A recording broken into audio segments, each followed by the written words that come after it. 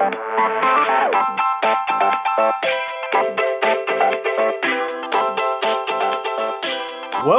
to Different Gravy, not just another Sheffield Wednesday podcast.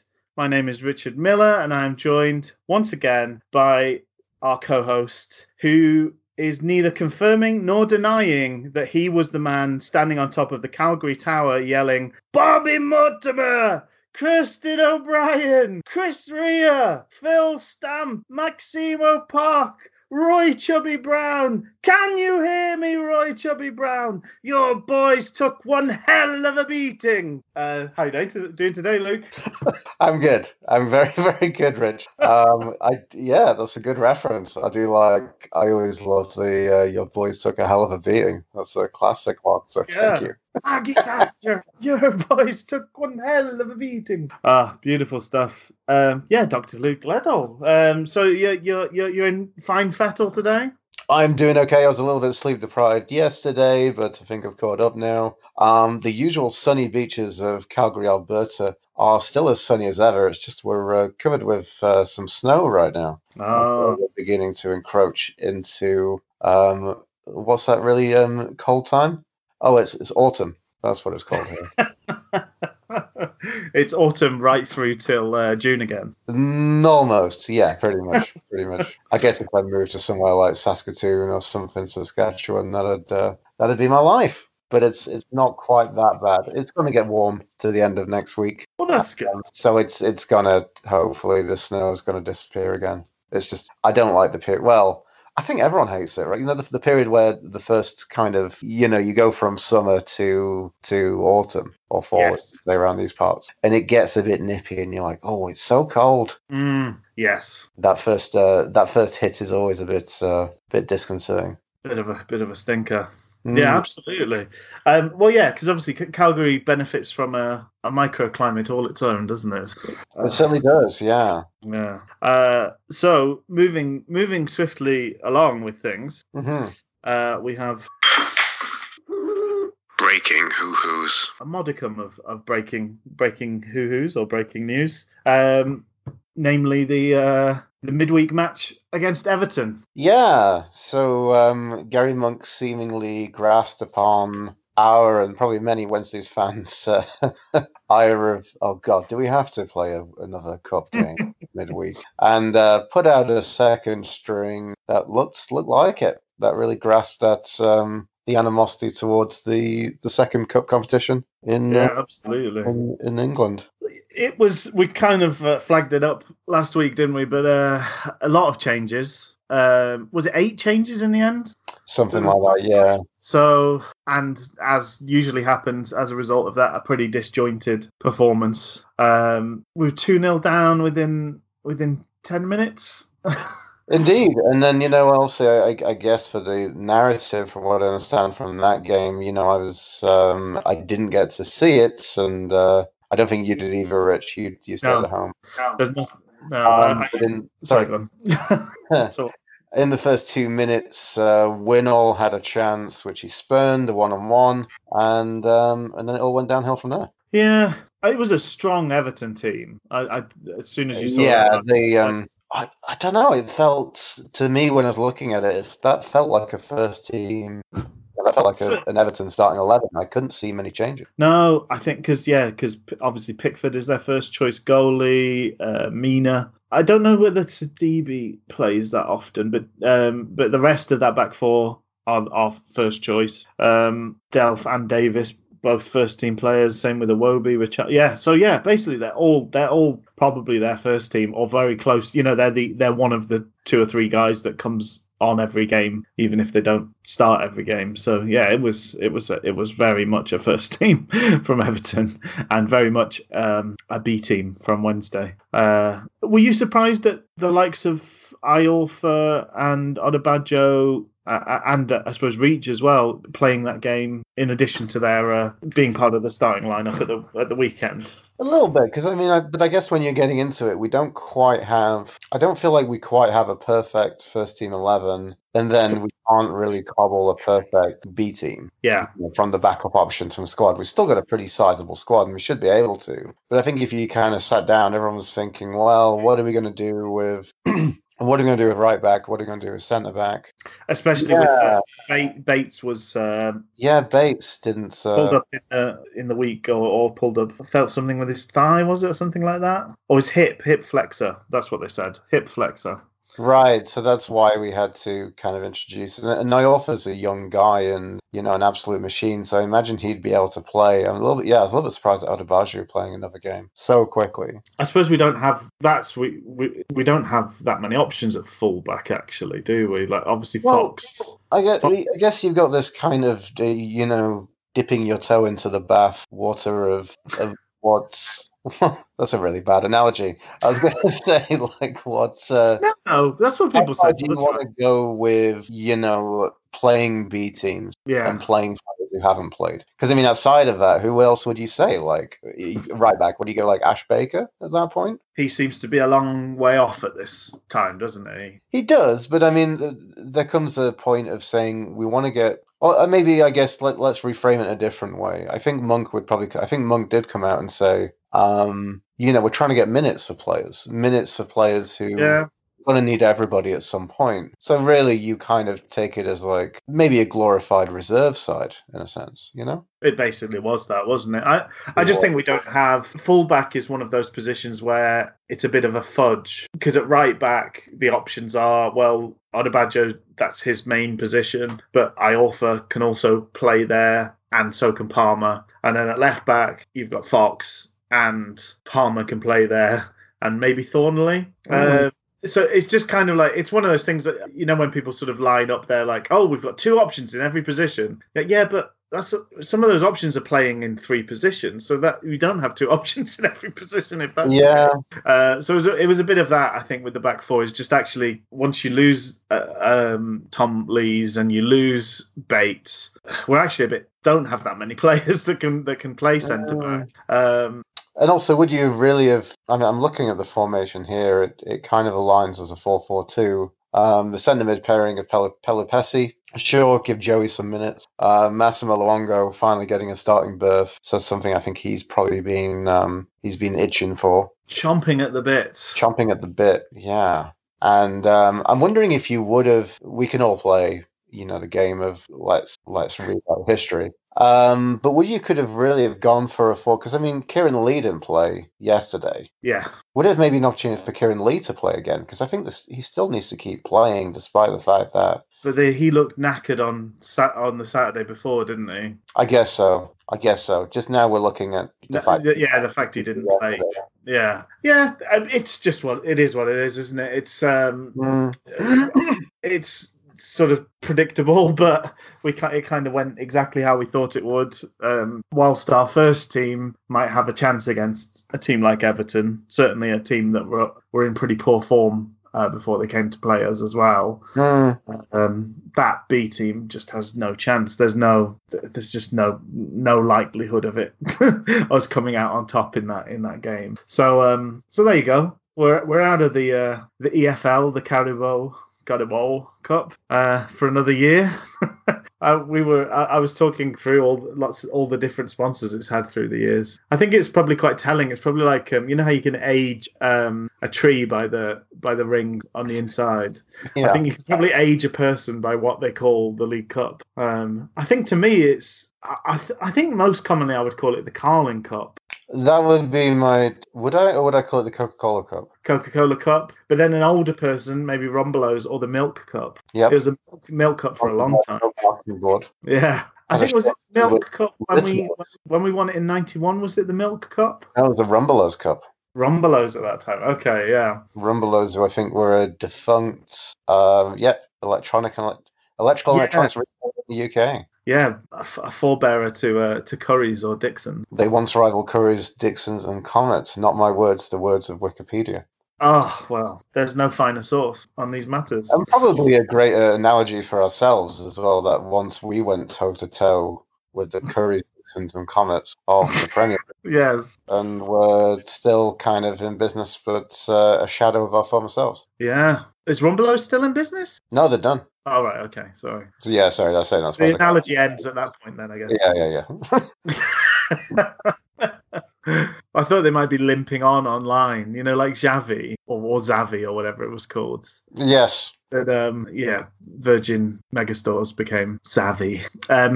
So I mean, looking at the stats for the game, we had 9 shots to their 8, but it didn't ever feel like we were going to work our way back into it, did it?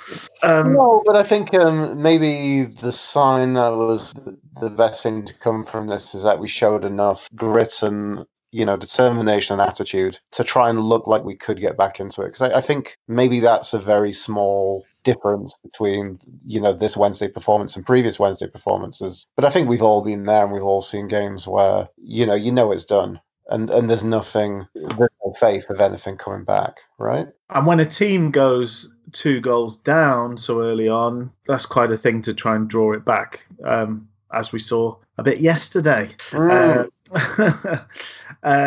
Just as we sort of started on this trend of doing a little bit from column A and a little bit from column B at the top of the show here.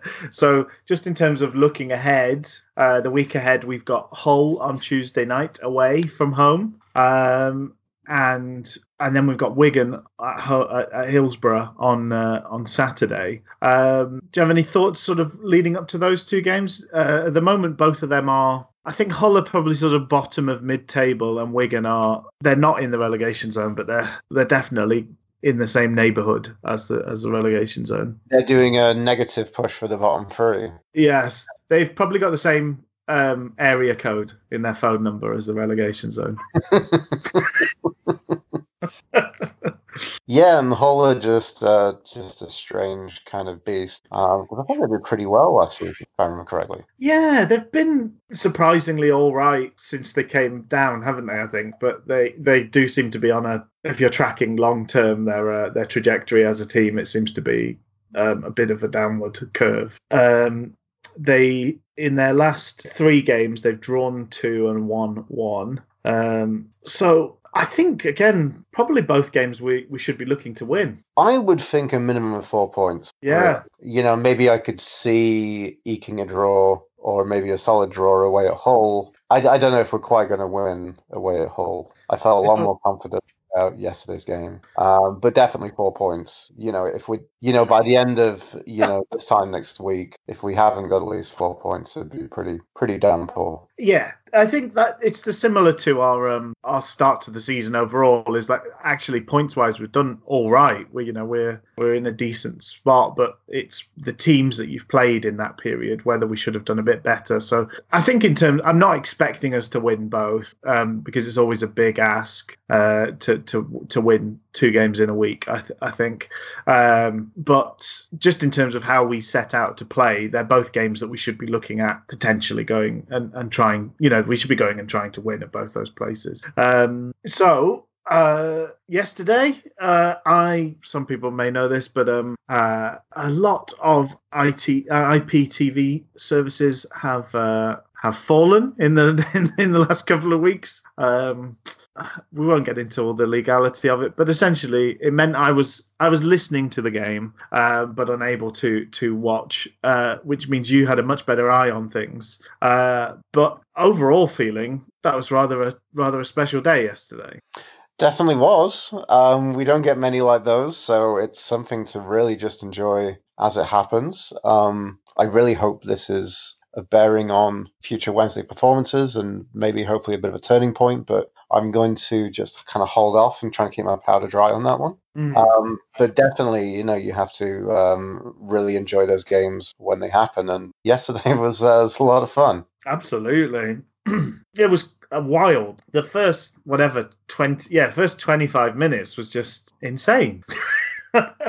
I just couldn't believe what I was seeing, and I felt bad. So I was texting you, Rich, and saying I can't believe you don't get to see this because it was just insane, just how much fun that game was, and still like a bit of really until probably maybe the 3rd goal was scored, it still looked a little bit like maybe Middlesbrough could come back into it a little bit as well. Well, I think that's kind of the cherry. I mean, obviously it's great to score 4 goals away from home and great to have the win. But I think for me that's the kind of cherry on top is there was that moment once they'd scored to make it 2-1. That's when, do you know what? Actually, this game could easily, those 2 goals could easily have just been wiped away, and we'd feel pretty down in the dumps getting back to 2-2, having led by 2 goals. But we didn't. We managed to keep pressing, and we got the next goal, which meant which made it a comfortable afternoon rather than being one that we were potentially could have got away from us a little bit. So I think that was really heartening to have that moment as well. Can we just talk about, because I love talking about lineups, as we know. Yes. What did you think about the lineup, Rich? Because this is a bit of an interesting one. Well, I think the 3 games we'd had previously under Monk, we've played a slightly different formation every game, and he kept that ball rolling with another new formation. We've talked previously how excited, how much we like Ati Nuhiu, and I was pleased to see him get a start. 3 games in a week for him as well, so he's obviously not got worries about his fitness either. So my initial thought was it was bold to go with 2, and especially away from home. But I was quite excited by the lineup. I was wondering, especially with away performances, whether we would go to that kind of 4-3-3, or maybe 4-4-1-1, or however you want to kind of really chop it up. I guess I was a little bit disappointed that Luongo didn't start. Yeah. I thought maybe go the 4-3-3 with Fletcher, Reach, and Harris, and that kind of front trident, and then the middle 3 being Luongo, Bannon, and I don't know who would take. That's the interesting question, and I think that's like a debate to be had regarding Action Mass. Do we really see him? I think he could do either role of Kieran Lee effectively or Hutchinson. Well, because of the fact that Sam Hutchinson got injured, that meant he had basically an hour playing for the first team. So what did you think of his? That's the longest he's played with the players that we would consider to be pretty much our first choice 11. So what were your impressions of Luongo when he came on? Yeah, because obviously he didn't bother the score sheet, and I suppose to an extent the game was over in a way because we scored all of our goals. Well, that's the thing. So I mean, and that's the thing is when I kind of came to my looking at Massimo in terms of ratings, we'll get onto at the end of the show. I'd love to have seen him start, but I mean, effectively, it's almost like he really did start in a sense. You know what I mean? Yeah, he played most of the game. Most of the game, but then the game was kind of over, so we didn't really get to see any great impression. But still, I loved his. It's just great to see him out there and to just see like the legs and pace. He looks bright at just every occasion. That's good. That's really good. He just has he looks like he has so much industry. You can really see why when you kind of talk about the aging nature of the squad, the average age, how as much as we love some of these players in the midfield options, they're the wrong side of 30, a lot of them. Yeah. And getting someone who's even just 28, just a few years younger, and just has a bit more athleticism, it just makes a real marked difference. It's well, that's good to hear. I'm really pleased to hear that, and I'm glad it sounds like he sort of grabbed his opportunity. It's just you just never quite know when you're listening to it on the commentary. You don't actually hear the bulk of the play. You hear the big moments really, and most of the rest of the game kind of just whizzes by. So, for instance, Nuhiu obviously had a hand in one of the goals, and I've read that he had a really good performance. And actually, I think towards the end of the game on the commentary, they were saying, he's really done his bit. He's been everywhere and stuff like that. But you don't get that on the commentary because if he's not actively involved in those big moments, then you just don't hear his name. And I think that was the case a little bit with Luongo. We heard the odd bits and pieces, but by and large, it wasn't a name you were constantly. No, I guess you've got the interesting nature of when you listen to commentary. Obviously, it's tailored by whoever's watching, so you're doing a reading from their reading. It's that kind of signal to noise. And also, I guess for you, I was just thinking you've got like a litany of it's almost like a shipping forecast of names. Yes. So the lineup, just to run people through, obviously Westwood back in goal. and seemed to have a pretty good game on the whole after his issue in the previous match. And then right back was Adebayo again. Two centre backs were Iorfa and Burner. Burner, yeah. He had an interview this week where he explained how to say his name and sort of just said he wasn't bothered. Call me whatever you like, mate. Most of my friends call me Spad. Liam Palmer left back, and then how did it work? It looked like a pretty flat 4-4-2. I'm going to be honest, okay. Or not flat so much, but just that's the kind of the general feel of it. So, but I don't know. I kind of felt like I saw Reach on the right a lot more. Okay. Which was kind of surprising, and Harris on the left, which I think is the other way around. You'd think you'd want it to go, right? Yeah. And so 4-4-2. So we've got Bannon and Hutchinson in the middle, which probably, if you counted up all the games in the last 3 or 4 seasons, that's probably the partnership we've had most often in the middle, I would think. And then Atinuyu and Stephen Fletcher up top. Yeah, which is a really kind of unconventional pairing of strikers. But this was about getting height up top and getting quality into the players, wasn't it? So the first goal was an own goal, a good ball in by Bannon. Well, was it a good ball? It should have been cleared by the guy. Let me just regale you my reading of this, Rich. So it's one great corner from Bannon to start a beautiful day. The sweetest thing came from Adam Clayton with his elevation to head it into his own net with his mysterious ways. Oh. He will make Jonathan Woodgate start to ask himself, he still hasn't found what I've been looking for in defending set pieces, and Clayton will regret that one when he wakes up on Sunday, bloody Sunday. It's the sort of performance defensively that would have Woodgate wondering whether he should get on his boot. Very much so. I love how I went with some really kind of common, really big U2 songs, and you bring on Get On Your Boots, which is largely lambasted by U2 fans, for what I believe. I wondered about littering in discotheque, but if I get too deep with the references, people won't know exactly what I'm doing. Oh, Adam Clay, £2,000. I think we it was interesting in that little moment. So obviously Clayton flicked it into the back stick, which was lovely. But it kind of showed Fletcher's slight lack of striking instincts, because if he just stuck he was celebrating as it went in, but he could have stuck his nut on it and got a goal. He could have pinched it if he was really built as a true goal scorer. Fletcher, I'd rather he wouldn't have done that right now. I feel like he probably may have just kind of spooned it onto the bar or something. Not because he's. I'm glad he didn't do that. But the point taken. But it's the sort of thing that a striker is just like, yes, get it. A bit like the goal that Jeffers scored for England in his one Sven-Göran Eriksson appearance. It was literally going over the line anyway, and it's like, yeah, bang it in. That's me. Got a goal. Celebrate it. So that was the first an own goal from U2, a part-time U2 member, part-time footballer Adam Clayton.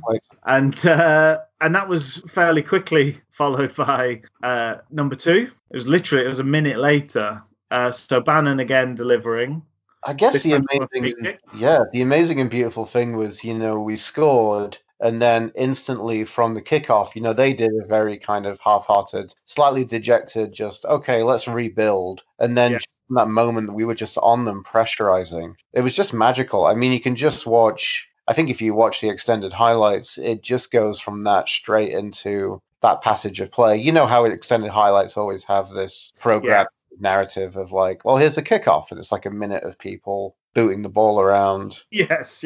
But just to give you an idea of the narrative, like the whole thing is gonna be got through. And we just absolutely closed them down. Fletcher was fouled, and then it was Harris and Bannon over it. A little kind of traipse over from Harris, little dummy. Bannon just swung an absolute perfect cross. And Iorfa just attacked that absolutely brilliantly. Smashed it home, didn't he? Yeah, Powered that's down into the ground, and the keeper just had absolutely no chance. he's such a great asset to have in the opposite box. He's desperate to get on the end of things, it's a great thing to have, because we've been basically since Megson, we've really not had goals from our defenders. I think we have spoken about this previously, but it's one of the things that Tom Lee seems to be very good at getting on the end of things, but he's not very good at finishing things off. Yeah. But yeah, Iorfa's he's a target because he's so big.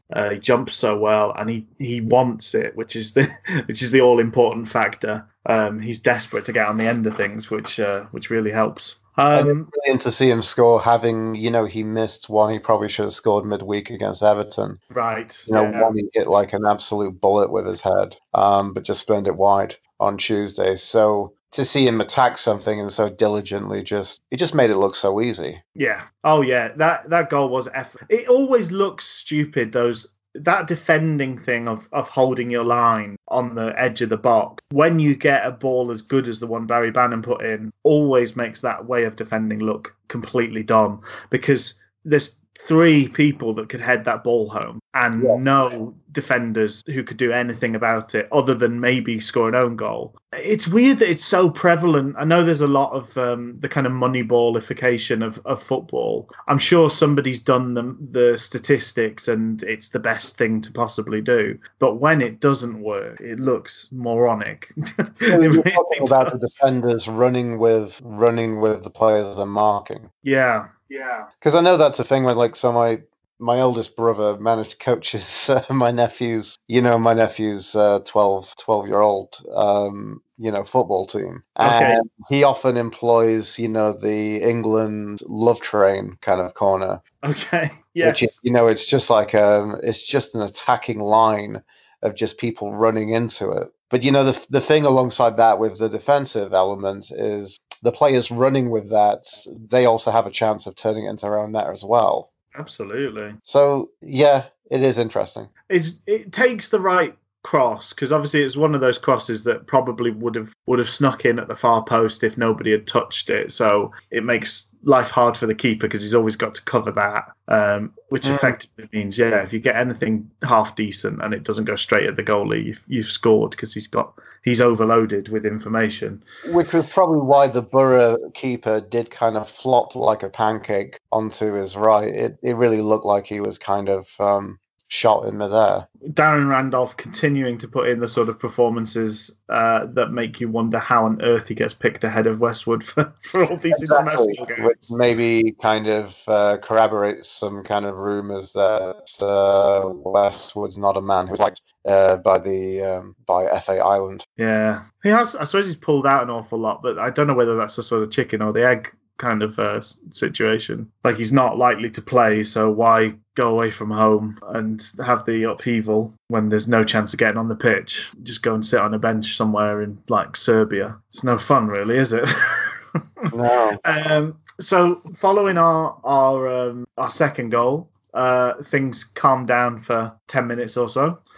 It was, yeah. I guess it was. It was that it felt quicker. But then it's just insane that 6 minutes, we're 2-0 up and you're probably thinking this one's done. It was an interesting moment, actually, about the 18th minute, because the corner which they got, I was staggered that Middlesbrough didn't get a penalty. Bannan felled one of their players in the box. I think watching that back, it's a really good tackle, actually.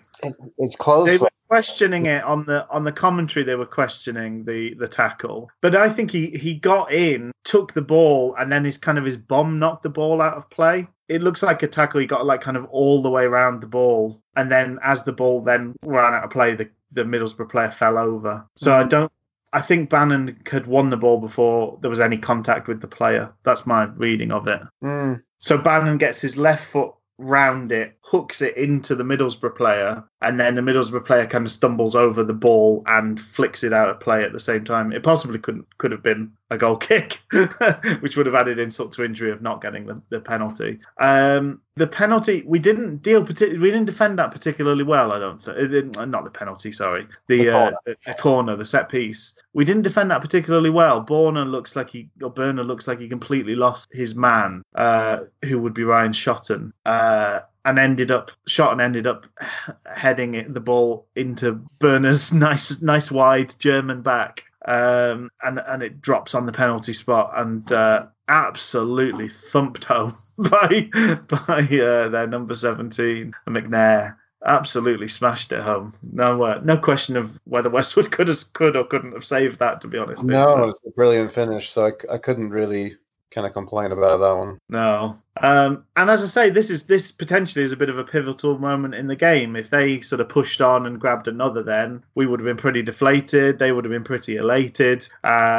Other words that rhyme. That could have been one of those bits where, you know, things could have swung a different way. But thankfully, we went right back to it, and we were the next to score, and it wasn't too long of a wait for that next goal either. Just 4 minutes between the two. That's insane. Yeah, and what a quality goal as well. Oh, it was really good. You know, just we'll get on to just how the players performed, but just there was such great, amazing link up, you know, in the forward in the final third of the pitch. And Nuyu with a little slip to Reach, and Reach just with some amazing footing to just jink it wide of the defender and then rifle it into the corner. It's gorgeous, his little trick. It's just fantastic. He goes out, then in, then back out again, and then just curls it perfectly into the bottom corner. No, really good. And I think that winning the ball up the high up the pitch seems to have been a bit of a theme for the day, and I think we'd all quite like us to do a bit more of that. So it was nice to, one, see that happening, and two, see us getting the rewards for it. And Reach made the tackle to sort of make the whole move happen. I know, you know, some people say he doesn't tackle. So it's funny enough, he keeps getting caught in these highlights doing it, but there you go. So yeah, 3-1. That was the threat kind of nipped in the bud. 3-1. I made a note which said, "This is just insane. It almost makes me pine for the sheer lack of chances of Wednesday of old." Just because you couldn't keep up with it. I couldn't keep up, man. I don't know. It's been a stressful week, you know. One of the local journos on Twitter said he said something like, "I'm trying to do a live blog. Can you not wait a bit between the goals?" Having to describe each incident. And then that was the 23-minute mark. It was the goal of the game, and the third for Sheffield Wednesday was scored that day. So basically, all of that happened in half of a half. Pretty much. Crazy, yeah. Crazy stuff. But we weren't done then. We kept plugging away. No, we kept at it, and then the player formerly known as Greasy Barb, Adam Reach, turned goal scorer to provider and put in one of the sweetest crosses you will probably see. Gorgeous. This Sheffield Wednesday. Great cross. And then Fletcher's header, just perfect. I mean, that was the only place he could put it, really. Yeah, and it was absolutely textbook. This is what you want from a striker to do. Here's how you head the ball. You head the ball down. And that was the 7th goal that Wednesday have scored through headers, which I think is, at least up until yesterday, Sheffield Wednesday have scored 7 headed goals, which is the most basically in Europe. We must have maintained that because we got another 2, didn't we? So presumably we must be still. Oh, that includes. I believe that includes. That's what I'm saying. Yeah. I got a bit skeptical today because I saw that Brentford had beat Barnsley, and Ollie Watkins got a hat trick of headers. Oh, okay. Hasn't happened. I don't know. I'm curious to when that's last happened, but I remember that happened for Wednesday with Neil Mellor. Neil Mellor getting a hat trick of headers. Oh, once. Yes. He had a very fine time with us, didn't he, Neil Mellor? We did exceptionally well with Mellor, considering. Yeah. Well, I just used to think he was that guy that scored. He basically lived his whole life off that one goal against Arsenal. Mellor. That's similar to, sort of saying like a Man United academy upbringing is is sort of a meal ticket for life. That was kind of it for Mellor as well. That goal he scored for Liverpool, that kind of Hail Mary volley against Arsenal. Just Do you think Federico Makeda had a fair few years thanks to his goal against Villa? probably. Do you remember that with the cameraman going onto the pitch, going bananas at it? Yeah. Absolutely. Yeah, I'm sure he did. Yeah. And then, so second half, the main highlights really were Assombalonga showing everyone how not to finish. Would you agree? That was the main sort of feature of the second half? Yes, it pretty much was. It was pretty much just the question of, could they have got back into it? Which the answer is, well, certainly not with Assombalonga up front. He's a man who has moved for a lot of money during his relatively short career. And I don't think I've ever seen any signs of why that would be the case. It's been a long time since he showed the kind of promise which he was. I think previously he's been known as someone who had a little bit of everything, but was very clinical in front of goal, and he showed absolutely none of that yesterday. Well, there was a really well-made chance where his sort of strike partner nodded it down for him, and essentially all he had to do was poke it towards the goal, and he managed to sort of spin it wide and backwards. It almost didn't go out of play. It was moving so slowly, his volley. And then he had another chance which to be fair, he read very well with the ball coming back into the box, and Iorfa bizarrely letting it run past him, but he smashed that into the side netting as well. Yeah, not a great day for Britt.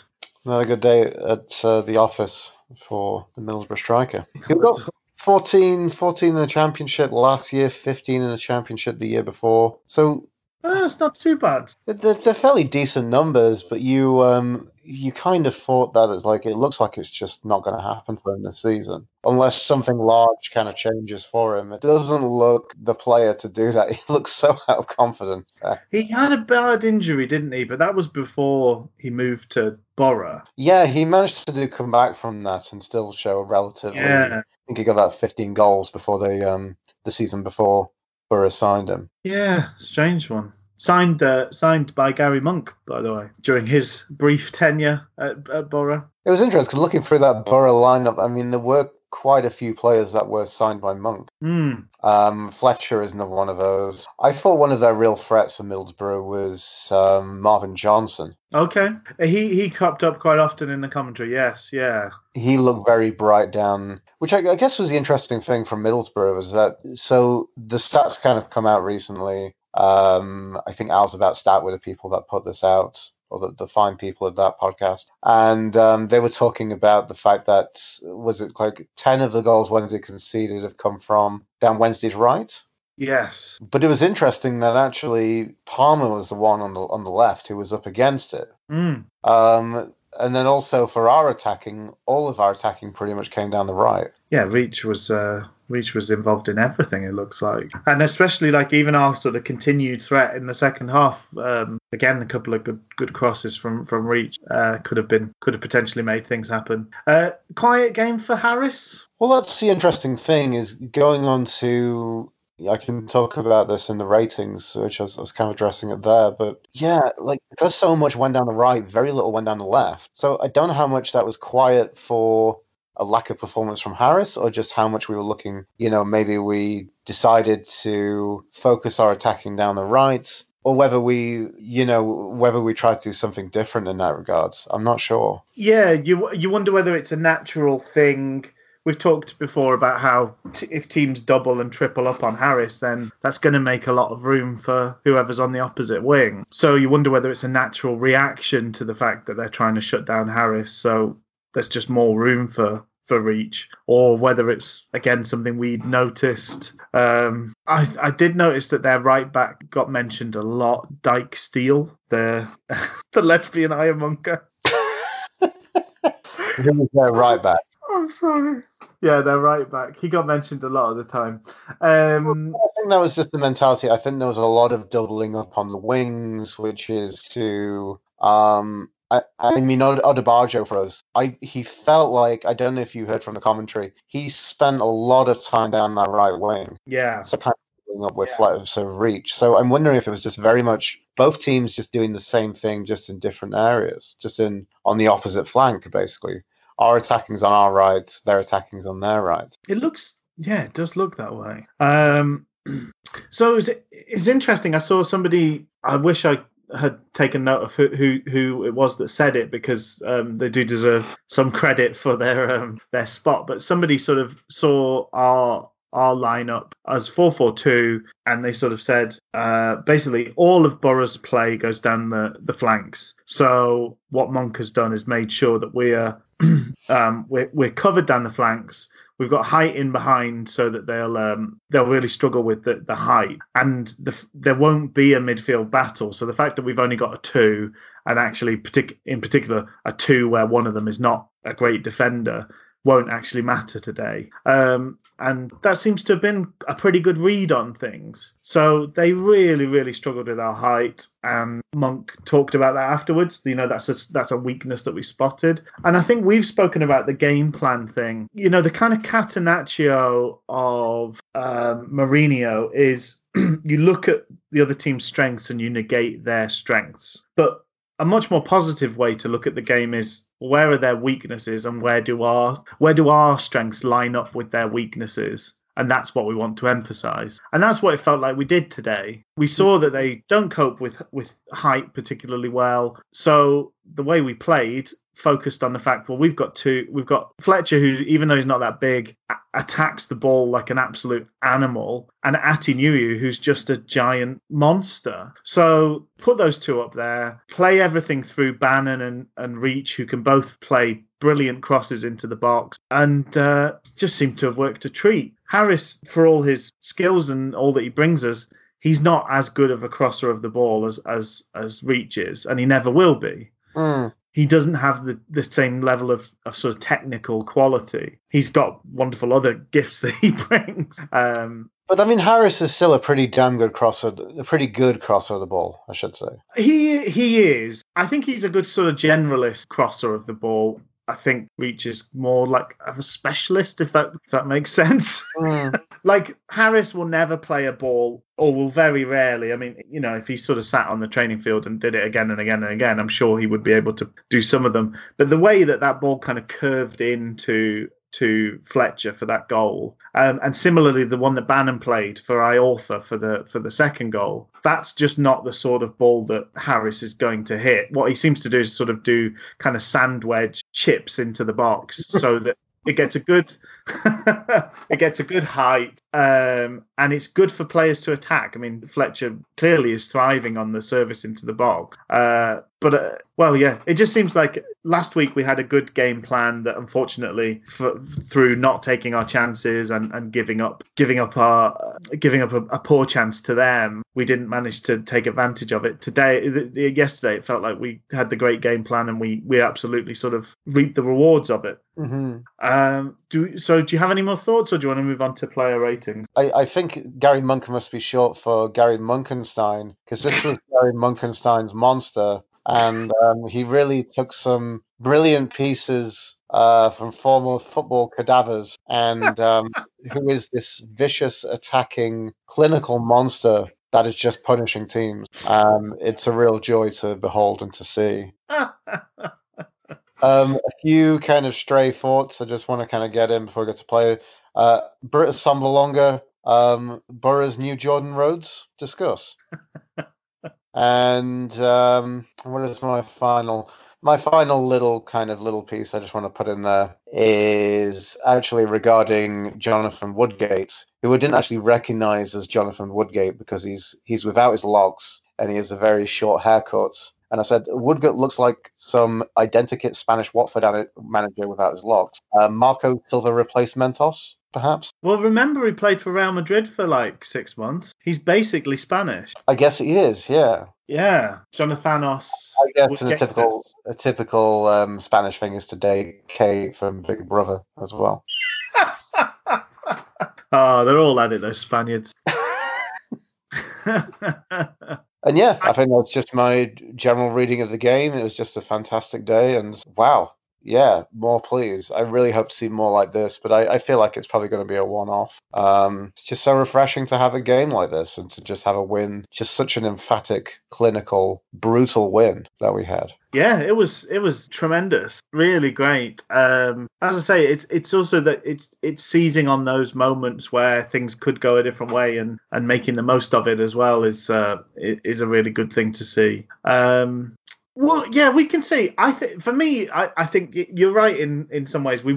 Most days we won't be quite as clinical as we were today, and we also had the help of an own goal. But clearly, it looks like Monk is pretty good at kind of looking at the opposition and putting something together that's going to kind of play on their weaknesses. I think that looks fairly obvious from these last two games. One of the things that'll be interesting to see is, one, what does that look like when we're playing two games that matter in a week? Because this week was kind of, obviously there were two games, but nobody really cared about the Everton match. Because I remember at periods with Carlos thinking, if we have a week or 10 days, I fancy us against any team going, because he was very good at planning when he had enough time to do it. And then he would spend all of the lead up to the Tuesday match afterwards saying how tired everyone was and how he wishes we didn't have to play two games so close together. And then lo and behold, the team would put in a performance like they were pretty tired and couldn't be bothered with it. So whether you can put that level of planning for, specific things for specific opposition, whether you can do that 3 times in 7 days is a question mark. It'd be interesting to see. We'll get a bit of a hint of that on when we play Hull. So yeah, that's going to be an intriguing. I think we'll learn a lot this week, although with the caveat that it's still early doors. Yeah, it's going to be an interesting, challenging week. I'm looking forward to the games. Yeah, I think that's about it. So should we go on to player ratings? Let's do that. Westwood, I said I thought he did enough today. Still looking a little shaky. I decided to give him a 7. It was really interesting. So at the 53-minute mark, Assombalonga, did you see his miss? Yes. At that point. So really interesting at the time. I thought that it was like some brilliant reflex save from Westwood. But it was just terrible from Assombalonga to just replaced his boots with some clown shoes. Oh dear. I guess one of the better things he did, apart from punching a ball away early on doors, was he was buying time really clinically at about 73 minutes and did a little bit of, I think my head hurts, and then just did having a bit of that too. Having a bit of a purposeful but nonsensical chat with the referee. Okay. Point, which was winding the Borough fans up pretty well, the ones who were still there at that point. His distribution was better, though, I'd say. His distribution was a bit better, I guess, today. I decided to give him a 7. I don't think I can be too critical of anybody in this performance to give anyone less than a 7. So a 7 is pretty much the bottom of my ratings for this one. Okay, that's fair. We won 4-1 away from home. I think. I know, exactly. A minimum of 7 is definitely. 7. Adebayo, I decided to go for a 7.5. So he got forward incredibly well. I don't really recall, because I said, the thing was both teams attacking down the right, but effectively defending on the right didn't really have to happen. So I don't really felt I saw much from Adebayo in that regards, but he's still very good. And also he had a good chance as well where he was played in. He did. Luongo played a great ball through to him, and he took it down really well, and he got a decent shot, but he didn't score from it, but it was nice to see him up there. You don't really expect someone like him in that position to be, rifling into the top corner. No, exactly, yeah. Sneaking it to the side of the goalkeeper. So he did well. It's interesting on the wing because he was often kind of closed down. It's interesting with Adebayo because I know for Brentford he did play sometimes further up the pitch. Yeah. Flank, probably more of a kind of fullback turned wingback. You show that he's not 100% comfortable in those advanced positions. So when he got in those positions, he didn't do incredible, but the fact that he had the pace to get there and to get the ball there, it almost felt like enough. Yeah. It's almost like, we used to talk about Jermaine Johnson at Wednesday and say, well, if he takes the ball and he runs the length of the pitch and he blazes it into row Z, at the very least, he's relieved the pressure on the defence. Yeah. And there felt a little bit of that to his game. So I want to be really positive about him. He did well. He didn't have as much to defend, which I think the previous games he's done, I think he's done really well. Everton Yeah. to be a bit of a he made a bit of a clanger, and Everton or Okay. a bit of a minor clanger from what I saw from the highlights, which I think contributes to that stat about things going down the right. But he's been a lot more improved, and so yeah, 7.5 I think seems pretty fair for him. Good. I think that's fair as well. Yeah, I agree. I'm not going to give ratings today because obviously I didn't see it. So, but no, it was nice to see him. As you say, it's nice to see him getting forward, and yeah, you can't something we'd like to see more of in the future. Yeah. So moving to right centre back, I've given him. Actually, I'm going to give him an 8.5. He was just incredible. That was such an amazing header, such power carries. That was just it. Then the rest of it was great performance. He's just looking. It's so funny from our previous podcast where we said we don't like the idea of Iorfa being like a natural centre back, but he's looking like a natural centre back now. He's almost looking cultured and classy, as well as just being this absolute powerhouse and a beast who just all these attributes to both attack the ball defensively and defensively as well. Do you think in part that's the influence of Burner? Because I think Tom Lees has looked better with Burner alongside him and looked more kind of comfortable and confident as well. I wonder if he's just such a cool, calming guy to be next to. You look across, he gives you one of those big smiles. Yeah, it's all right. He'll just comfort you, and then we say, Julian, the fans don't know how to pronounce your surname, and he's like, it's fine. It doesn't matter. Just cracks open a big cheeser and everyone's happy. Yeah. So at 8.5 for Iorfa, going to Burner, 7.5. Maybe you could push to an 8. I'm going to push to an 8. Feeling generous. Just usual great Burnerness. And I definitely think, especially on what you said, he is very calming in that role. And I think he does have a great impact on the defence or that partnership he has with whoever else is at centre back. And what a find. What a find, absolutely. How many episodes are we just going to say about him and Harris? Just what an absolute steal of business. This is the type of business we should be doing in these limited things, that we're going to have players that, I hope we never sell. Touch wood, any woods around me.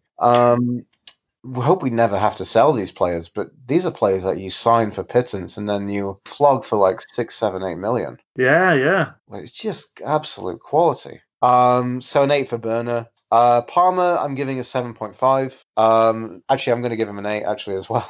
Okay. Just update these. He defended exceptionally well, so he had a lot. Actually, in my notes, I said I want to give an 8. This is my original note, which I'm going to read. Okay. We'll do a live redacting on the podcast here.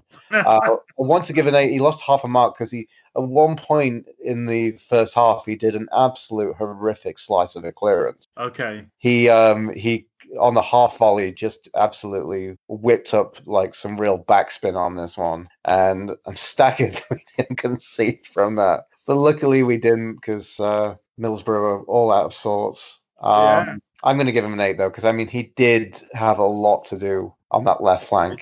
Yeah. You're saying that that was the kind of focus of their attacks, and their attack was pretty blunt. So you got to give Palmer some praise for that, haven't you? Yeah. And then I guess, moving on to the right wing, and the person we didn't think would be seen there. We think we'd have him on the left wing, but it's Mr. Adam Reach. And he gets a 9 out of 10 for me. So I think this is one of the best Reach performances we've seen in quite a while. I think anyone listening to this podcast knows that Rich and I are staunch co-chairman of the Reach Defense League. Absolutely. The not racist, but racist sounding Adam Reach, the Adam Reach group, fan club. He was just fantastic. He was just getting forward. He was busy, just industry, great connection, some great passes and little dinks around. And then he caps that off with a goal, which was just fantastic. And then one of the best assists I think we'll probably see this season. Yeah, definitely. He's my man of the match. Definitely my man of the match. I sent a text to you, Rich, which screen crapping somebody on Owls Talk who said, Reach scored 1, assist 1. did okay. Oh, I know. I constantly be up against some of the people who just I don't know. It's not like it's a David Lynch film. It's not something that you have to get or look at in a certain way. It's not a piece of art. It's Adam Reach. He's a quality player. He's probably one of the best players at the club. And even though sometimes he's quiet and sometimes he's not the best, and that he is being, even when he's average, he's still pretty damn good. It's infuriating, but it seems to be a trend. I don't know whether this happens at other football clubs. I'm not as intimately involved in other football clubs as I am with Sheffield Wednesday. But we always seem to have this group of people that almost like make it their life's work not to enjoy what our best player does at any given time. Like, they relish when in them failing, and they cannot take any pleasure from them doing well. And that is just such a weird way to live your life. It's like being a Queen fan and then hating Brian May. You're just like, oh, another blooming solo from him. Like, I love Queen, but blooming Brian May. It's just a bizarre thing to do with your life. Like, if you love Sheffield Wednesday, you should love the best player for your team. It's crazy. But it happened with Brun. It happened with other people. I just remember it's just a trend that some people just get off on hating our best players. It's bizarre. Anyway, we'll so Reach man of the match. Who's next in your player ratings? We've gone for Baz. Barry Bannon. Bannon, I will say for this one. 8.5. 2 assists. Technically, you can have an assist for an own goal, right? I think you should. Definitely. I think you really should. Take a bow on Mr. Barry Bannon, too. Yeah. He was great. I don't know what more you can really ask for him. No. I was a little sad for his yellow, but then I think he's only on 3 yellow cards now. Yeah, but he does. He's another one who loves the yellow. He does love loves the yellow. But then I think for ourselves, the 2 players we've got to worry for that are Hutchinson and Burner, unfortunately, who are both on 4 now. So they probably will serve the 1 match suspension at some point soon. He's really good. Going across from there, we have Hutchinson, who had a very short cameo. I don't think I can give him less than a 7, but he's one of the poorer performers. He's okay. I hope he's not injured. But then, we also have the added bonus of, like, we have options to kind of drop in for Hutchinson right now. It's interesting, Hutchinson. I feel that we've probably said this before, but I'm wondering if we're seeing the final end of his Wednesday career. We're slowly kind of seeing that. I'm not sure if he's going to be around next year and in what capacity. I think his contract is up, isn't it? His contract would be up, yes. Because, hilariously last year there was a whole thing with Jos not playing him. Mm-hmm. Why is Jos not playing him? Oh, we think there's a rumor that he has a clause in his contract meaning he can't play, in which he gets an automatic extension, which was bullcrap. Yes. And because then people said, well, is his contract up at the end of last season? It's like, no, he'd signed a new 2-year, I think it was. Yeah. Very strange. But yeah, as I say, I think this season we're seeing more of the limitate. And there's always this thing that players get better in their absence, and the longer the absence, the better the player gets, kind of thing.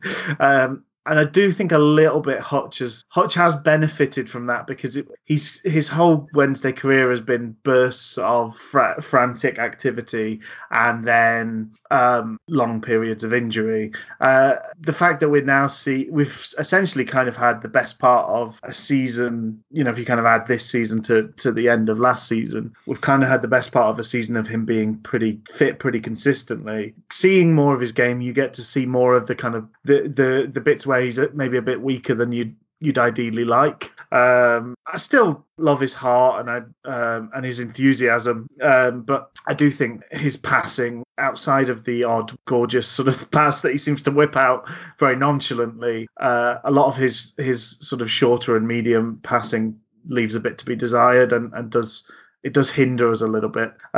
It's always interesting because the general rule of thumb is you don't change a winning team. But I don't know how that works for a game like yesterday where the player who was substituted on played more of the game than the guy that started the game. So even if Hutch is fit, do you go with Luongo or do you go with Hutch to start the next game? Thankfully not our choice, but I'd like to see Luongo given a try just to see how he does. Yeah.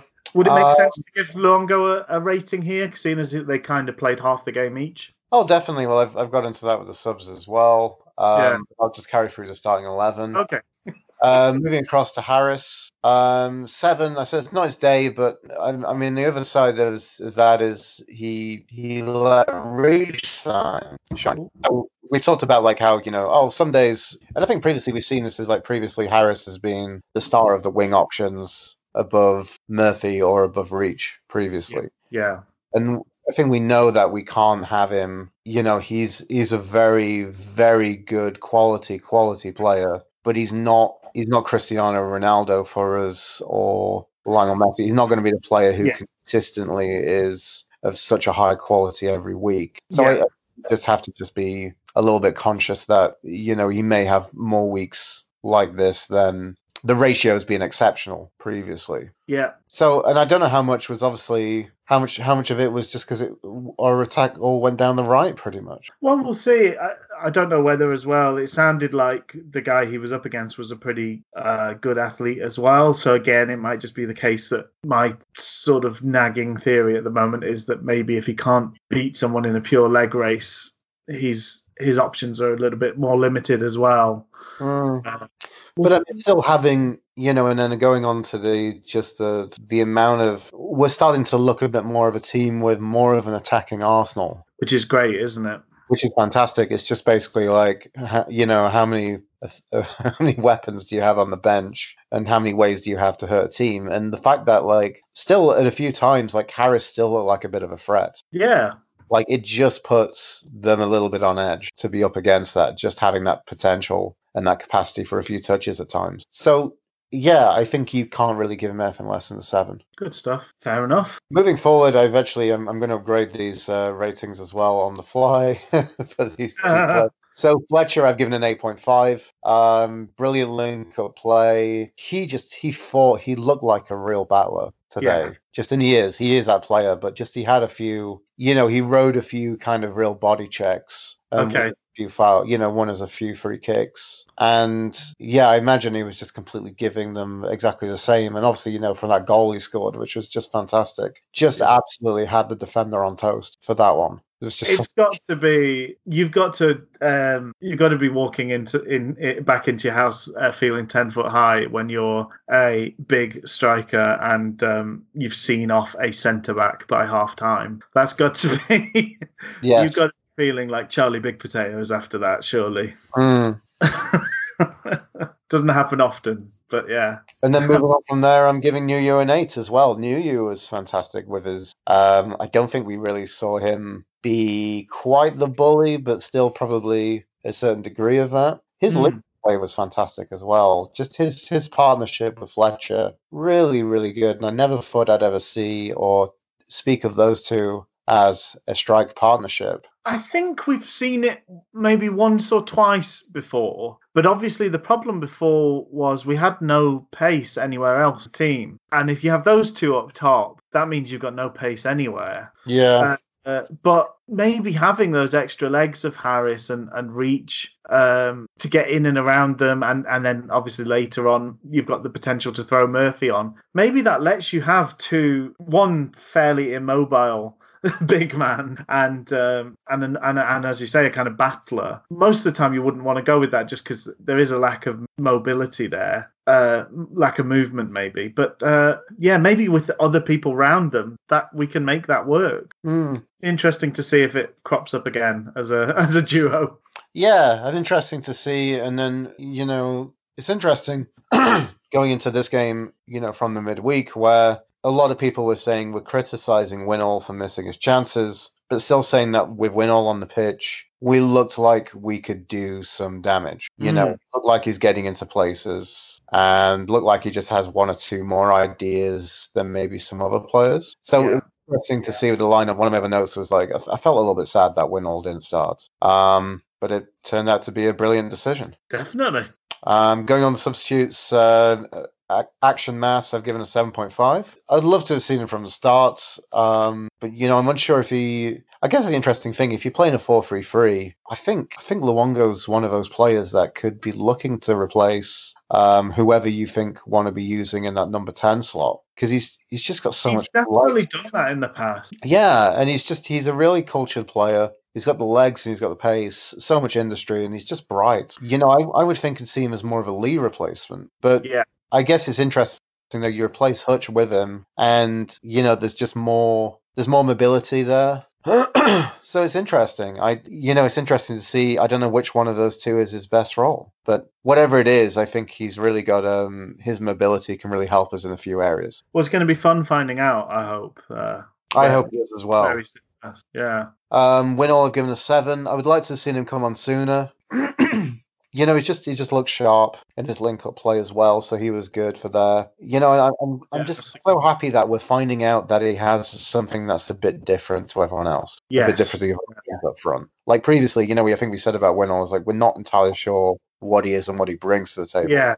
Yeah. But now we're like hopefully we're doing with Massimo, like you're saying, we're hopefully finding out. It's heartening because it was an exciting signing at the time, Winall, but then there's been all sorts of stuff, hasn't there? And there was all the rumours as well, that because there was the thing with Forestieri and training and stuff like that. So you just don't know how much is Winall's fault, how much is kind of office politics within a football club. But for whatever reason, we just haven't seen very much of him, have we, beyond his initial little stint? But it's nice to see him coming back and having something to offer and something, as you say, something different from the other guys, which is great. You sort of, not to sound too much like Neil Warnock, but you do want that from your front players. You sort of want everybody to have something a bit different to bring to the table, because it's all about trying to unlock the opposition, and you never quite know what the combination's going to be.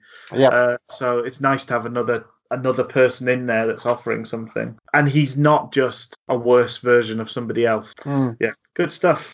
And finally, Morgan Fox, he gets a Luke Oprah Winfrey-like 7 as it was under his seat. I completely forgot he came on. I remember Pearson saying, looks like Fox is coming on, and I completely blanked on him joining the game. Who did he replace? Who did Morgan Fox replace? He replaced Kadeem Harris, which meant Palmer played a little bit further forward, and Palmer played the pass into Winall for his sort of chance late on, if you remember that. I don't remember that as well. I think we were on the beach at 4-1. Let's be honest.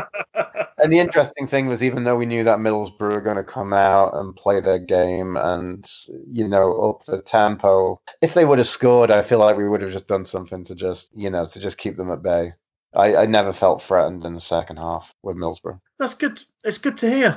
Yeah, absolutely. Well, a special day and a heartening day for the club. Mm-hmm.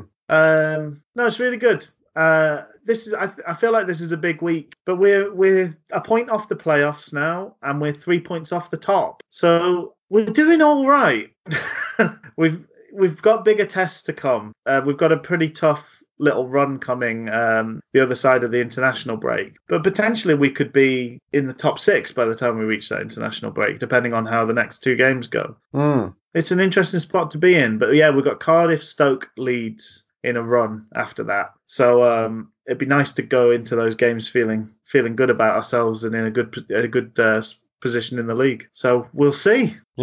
Anything else you'd like to share? Any other business? No, I think that's it. Just please us punch for yesterday's performance and more of the same, please. That was great. Yeah, absolutely. I like the green shorts, although I don't know why we had to wear our away shirt anyway, but that's one of my little qualms. I completely agree. Yeah, it wasn't particularly needed. Onwards and upwards. And I hope you have a wonderful week, Luke. I hope you have a good one too, Rich. Cheerio. See ya.